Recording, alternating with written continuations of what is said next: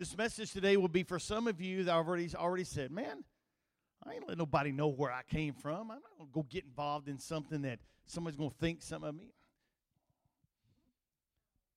And that word is called being reluctant. And that's what we're going to be speaking on this morning, is being reluctant. How many of us have wanted to do something so many times? We've wanted to be honest. We've wanted to change. We've wanted to confess things and get everything out in the open, but we're reluctant because we're afraid of what somebody will think or what somebody will say or how's this going to make me look. As long as you are consumed with how it makes you look, you will never get over certain things in your life. You can't, because it's everybody else's opinion that you think you're going to find pleasure from, and it's not the way it works. Here's some terms that always seem to delay us in who we should be. I'll pass. No, man, I'm okay. I really don't need help. I don't need no help, man. I don't need any assistance. Let me tell you, this guy's needed a lot of help over the years. A lot. And through the help that people have given, encouragement, and other stories that people have been through things, it's been one of the things that's given my wife and I strength to get above and beyond the things that hindered. I'm going to go to Sister Amy's blouse, a Sunday school class this morning. This wasn't any of this planned, so we're just kind of sharing what's here. She was sharing a message this morning about geese. And how many of y'all hear them squawking at night? Even up here in the hills, y'all think y'all can hear them in the flatlands. We hear them better because we're higher. We got elevation. We're closer to heaven. So we can hear them really well, Sister Blau, for you flatlanders. And but when you hear them, they're always in unison, talking and quacking, and I don't know, all the squawking or whatever we called it this morning. But there's a lot of different things that go on. But one of the things that we talked about was that oftentimes you will see one goose get off by itself.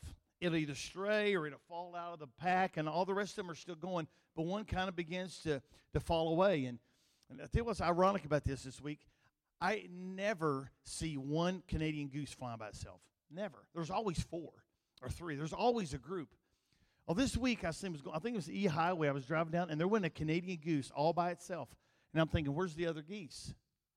What happened to that one that it broke ranks with the rest of them, or where they were in a pond? What was it that diverted it from where it should be? I'm going to bring this to the church this morning.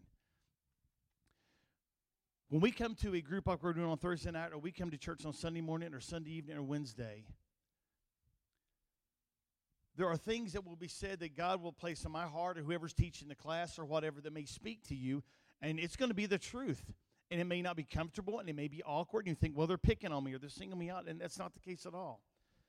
What often happens is we become like the one goose that gets off by itself, and we begin to try to fix things and live our own life, and we can't function right by ourselves. None of us can. But instead of listening to the other geese calling it to get back in ranks or to find its way back, it continues to go.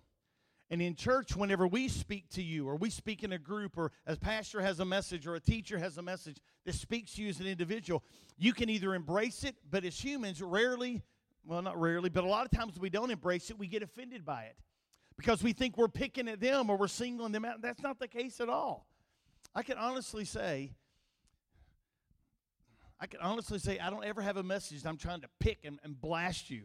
I have a message that I'm hoping will bring a message of change in your life. How many of y'all want to be successful? If you don't want to be successful, you're demented. If you don't want to be successful, you're a whack. Okay? Everybody wants to be successful, whether it's in business or in your marriage or in relationships. Every one of us. But if you will not receive counsel, you will never be successful. You can't. Because we're reluctant to listen to what somebody else says. And while we're here, some of you may think, yeah, but you're just a preacher. Well, let me tell you, just because you're a pastor sure doesn't mean you walk in perfection. Just because you're a pastor sure doesn't mean that you haven't experienced some of the trials of life. And I'm not going to go through the whole situation of our life. But I will tell you this, that if you will remain faithful to Him, He will remain faithful to you. And yes, I'm excited that Atlanta's here. I'm excited that Lathan's here. There was a time in Lathan's life I couldn't get him here. If I did, it was just to come to church and, okay, it's over, I'm leaving, and out the door he would go. And then there was times my daughter would come, and Atlanta, don't be mad at me, but my daughter would come in a state of mind that was anything but Atlanta. Anything but Atlanta. Coming to church, weighing under 100 pounds, and eyes sunken in her head, and don't be mad at me, but it was not Atlanta. Because they were both reluctant to listen to the counsel that they'd always had. And friend, as long as we're reluctant to listen, then we will always stay right where we are. I do not want to stay where I am this morning. I don't want to stay just sitting here and worshiping. I've been blessed this morning in the presence of the Lord. Me and him have just had a meeting here this morning. But I don't want to be reluctant to let that just be all there is. I need a little more. Because not only do I have my kids where they need to be in their walk with the Lord, I'm excited about that, but I have grandkids, 5 of them coming up. And believe it or not, I'm already praying, Father, I pray that you establish the right patterns in their life and how they think, and that we will do things correctly with them that maybe we fell short on and we didn't learn till it's too late with our kids. But if I'm reluctant to listen, then it's going to be the same merry-go-round in every one of our lives. I want you to go to 1 Corinthians 14 and verse 40, if you will.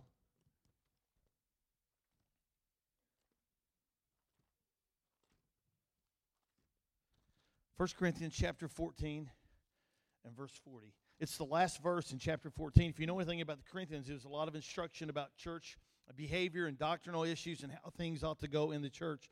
But in the last part of this chapter, he's dealing with all spiritual gifts. But in verse 40, it says this: let all things be done decently and in order. And this is where I want to start off this morning. There is an order in every one of our lives that God has kind of set things in play. If he knows every star and he knows every critter and he knows every hair on our head, some of us, of course, that's more than others, obviously. But if he knows that, he has set an order in our lives.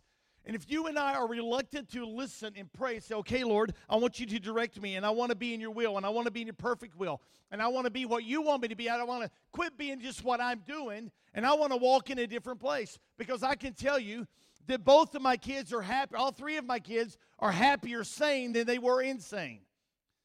I guarantee you that. Guarantee you that.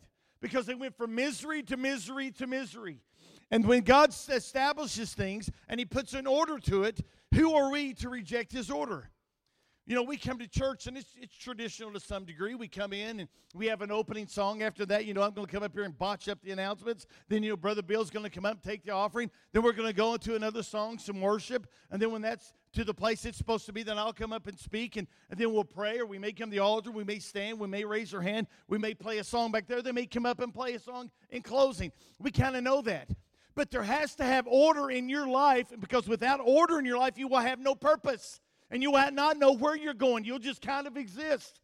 And a lot of people get so lost in life because they don't understand God has established an order in our life.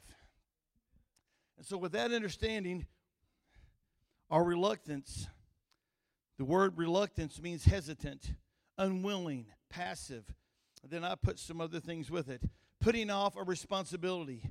Life is simpler when I don't become involved, when I don't commit, because I'm reluctant to get involved. What happens when parents just stop or abandon or give away, or they're reluctant to take care of their kids? Who ends up on the negative side of the reluctance? Those that we affect. One of the most selfish things that happens in America is when we reluctantly embrace what he wants in our life. And we want to do what we want without embracing him, and we become reluctant, and our whole life begins to center around what we want because we're reluctant to do what he thinks is best or what's best for everybody else. So reluctance is something that every one of us deal with. We all have. There's been a lot of relationships over the years. There's been a lot of preachers. There's been a lot of Christians that I'm reluctant to get very close to because there's things about them I don't have a right connection, if you know what I mean.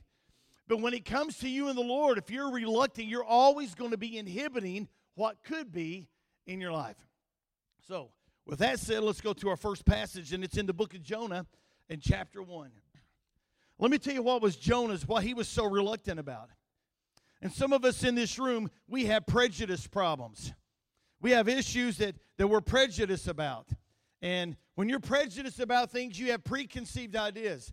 Let me give you something today that people are prejudiced about. In Christianity, I've heard more men blast skinny jeans than anything else on the planet. I hear them talk about skinny jeans because they are gross, they are ungodly, they're womanly. I don't know all the terms, but I hate them. If you wear skinny jeans, man, you're really? Where there's some cultures, if you wore camouflage, they'd say, man, those guys are inbreds. They must be from Kentucky or Arkansas. Don't get offended at that. I'm from Kentucky, so I categorize myself with that. But they begin to categorize the same way. A couple months ago, I went and bought me some Levi's. I thought they were the same ones that I wear all the time, my favorite pair. And I got them, and I was excited and went home, put them on. And I tried to put my boots on and pull them over the boots. Lord have mercy, I bought skinny jeans and didn't even know it.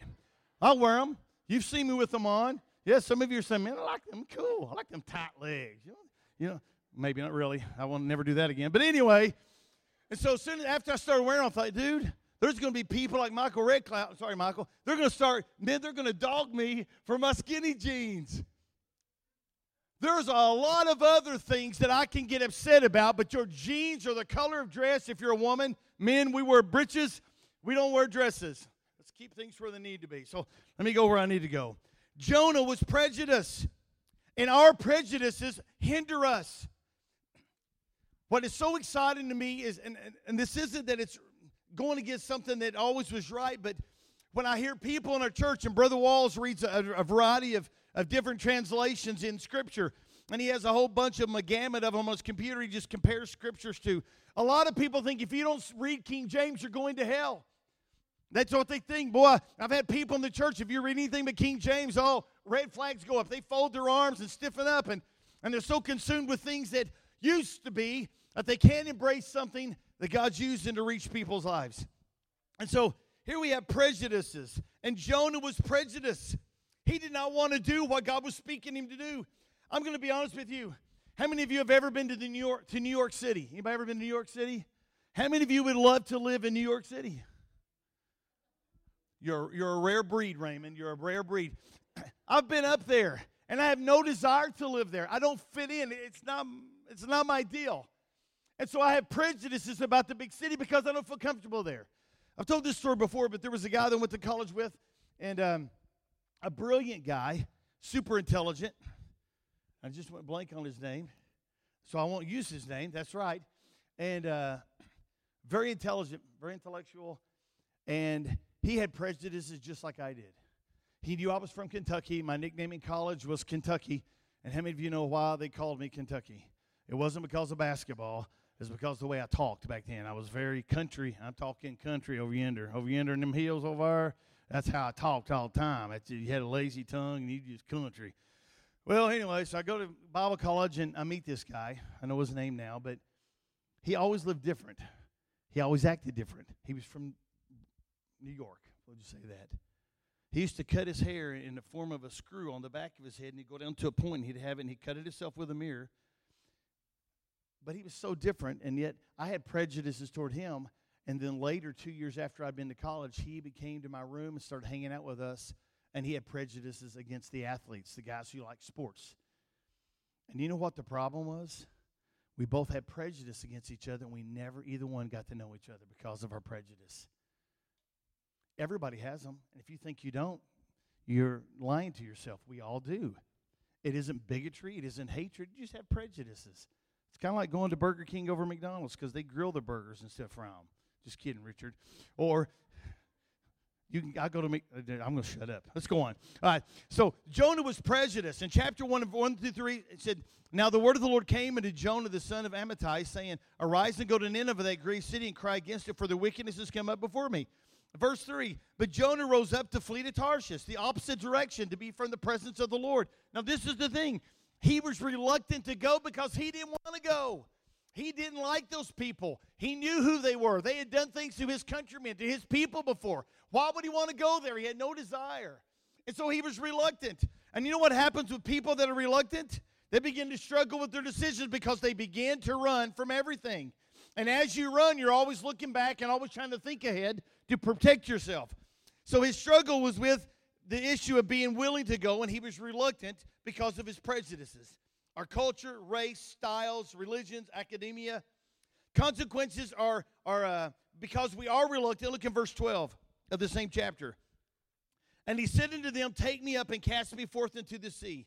So shall the sea be calm, for I know for my sake this great tempest is among you. Now let me tell you what was going on. When you are reluctant to walk in obedience, you will have constant conflict.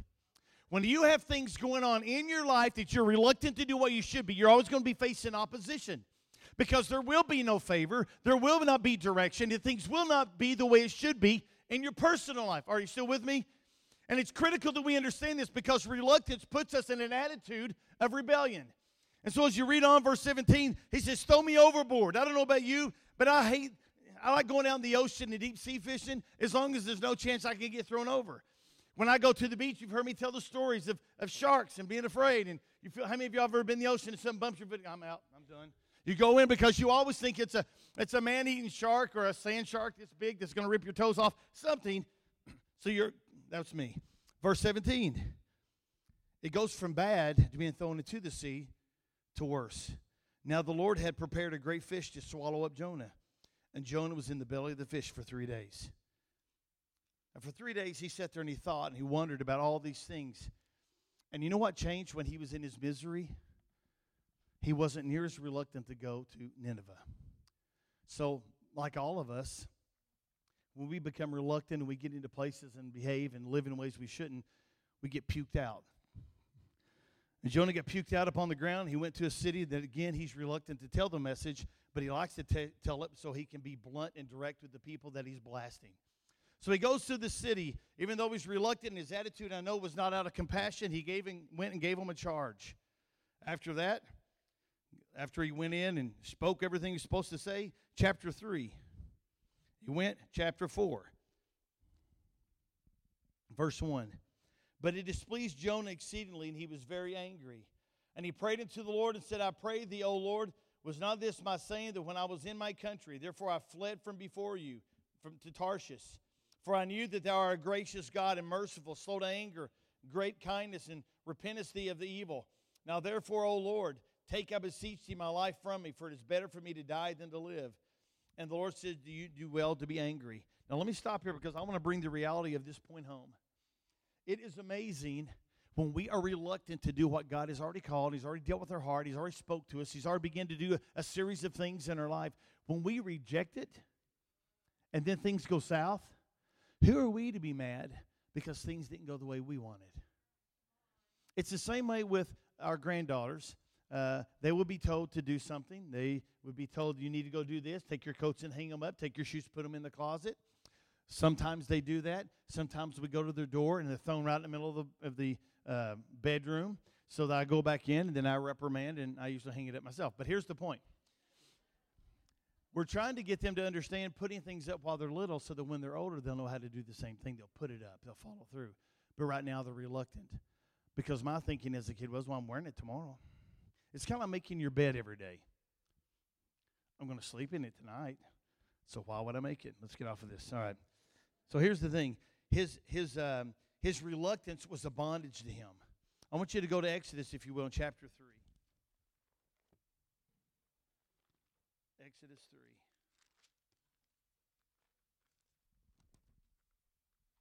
Wow. I'm going to give you something to think about in the life of a man by the name of Moses. Moses, we know, was a Hebrew. He was born of the slaves in Egypt. And when he was born, he was in a time that they were killing all the boys that were bred because all these boys were a certain threat to the Egyptians. So the Pharaoh started having all the little boys killed. Well, Moses' mother kept him hid and nursed him, took care of him, and then when it's time for him to come forth and do something because he was going to get exposed, she put him in a basket, put him in the sea, in the water. How many of you have ever heard that? The Jordan River, you ever heard that, or the Nile? Put him in the water, and he begins to float down. The princess finds him and raises him. Stay with me. How did he know he was different than everybody else? I know his mother nursed him. I know his mother kept him till he was probably 5 or 6 years old. So he knew there was something different. Now, I'm going to share something with you. It's going to be a little awkward in some ways, but I really want you to stay with me. The reason he really knew he was different was because he hadn't been taught all the things of God. He knew some of it from the things his mother shared, but from the time he was 5 or 6 till he was in his 20s, he was in the power of Pharaoh. But if you remember what happened one day, he seen some Egyptians beating up a Jewish man. They killed the Pharaoh, buried him in the sand, then he took off into the backside of the desert. And for about the next 40 years, he's back there hiding, basically, from 40 to 80. Now, stay with me. For 40 years, he didn't have a spiritual mentor other than Jethro. If you know anything about Jethro, he was polytheistic. He had different gods. He wasn't a scribe or a Jewish Pharisee. He wasn't someone who knew the rule law of Moses, if you will. And so he goes out and the law of Moses, get it? Anyway, it wasn't written yet. Okay, I've killed you guys. We all need to stand up just for a minute so we can regroup here and I can close it. Stand up for me real quick. Get your blood flowing. All right. So what happened was Moses goes back, and he's on the backside, and he sat down. He's there for 40 years, and he's taught by Jethro, and he gets married, and he has kids. But something began to change. One day he's out taking care of sheep, and on the side of the hill he sees something burning. And it was like a mesquite bush. It was burning, but it wasn't consumed. So he goes, I'm going to go over here and look at this, and paraphrasing it. And he goes over and he begins to look, and as he approaches, the Lord says, Moses, take off your shoes for you're on holy ground. Now, let me tell you what Moses always knew there was something different about him. And in Scripture, this is a huge issue between the Jews and God. The reason Moses knew he was different is because Moses was circumcised.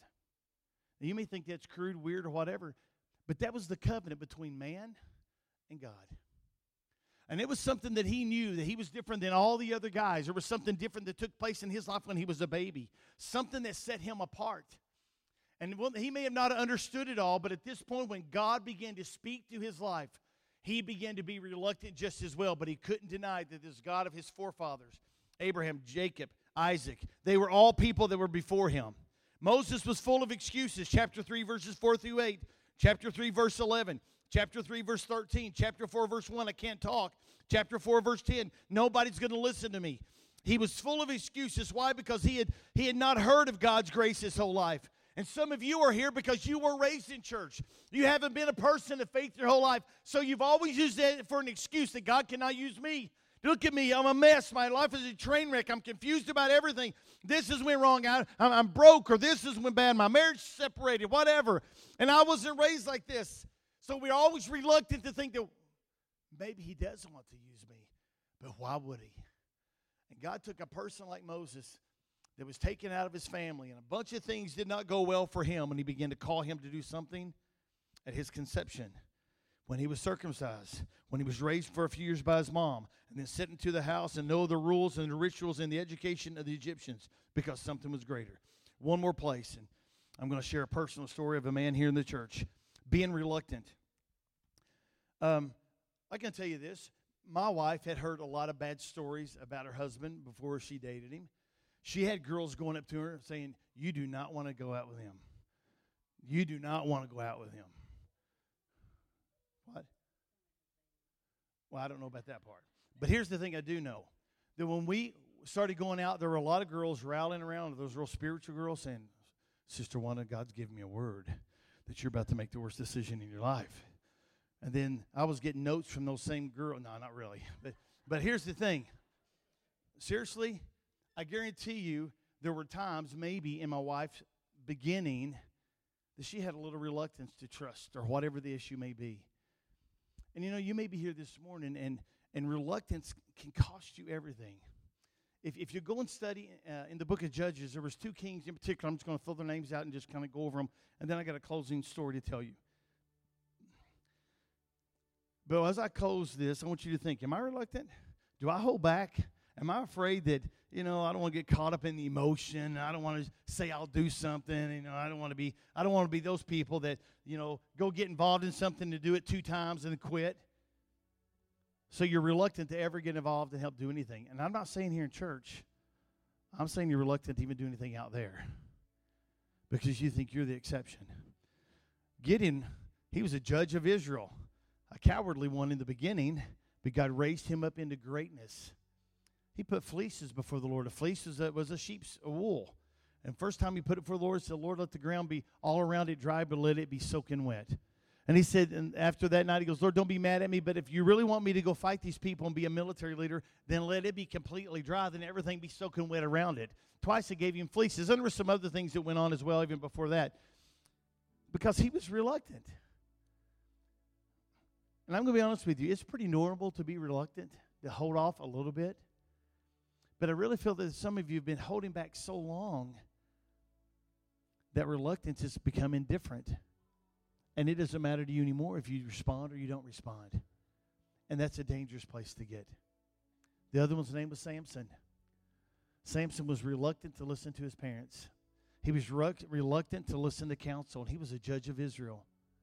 But because of his reluctance, it cost him his eyes. It cost him his reputation. It cost him everything in his family.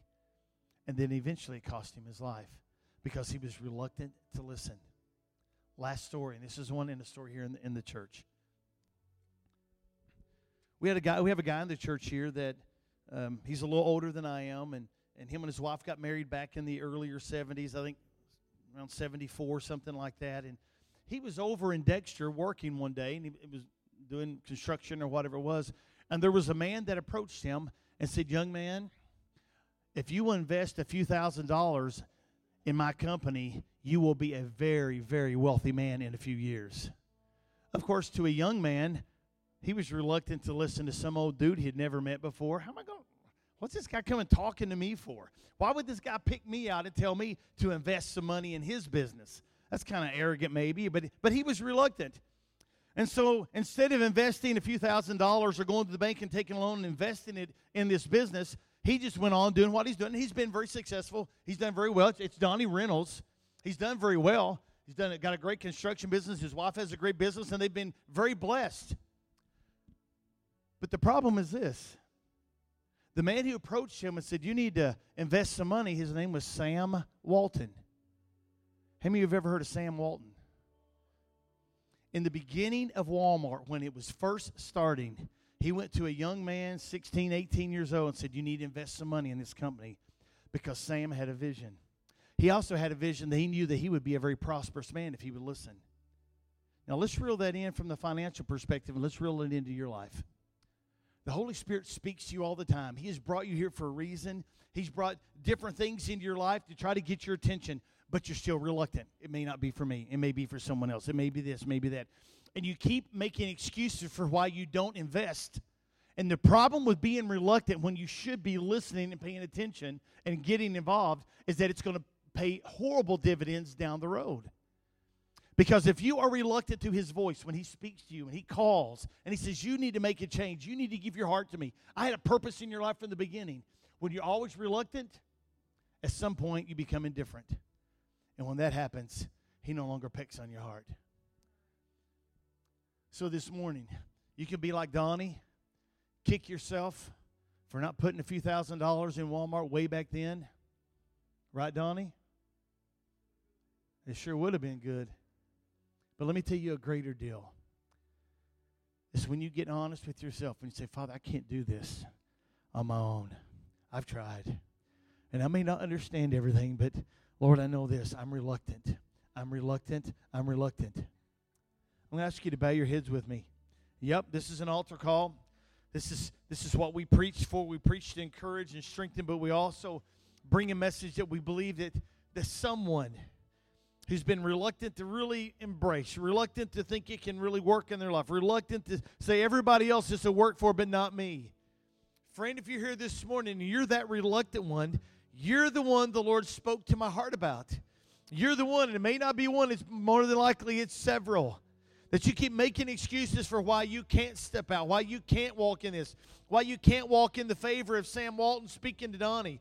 Then you need to walk into the favor of Almighty God saying, "If you'll trust me, I'll perform it. If you'll give me your life, I'll direct it."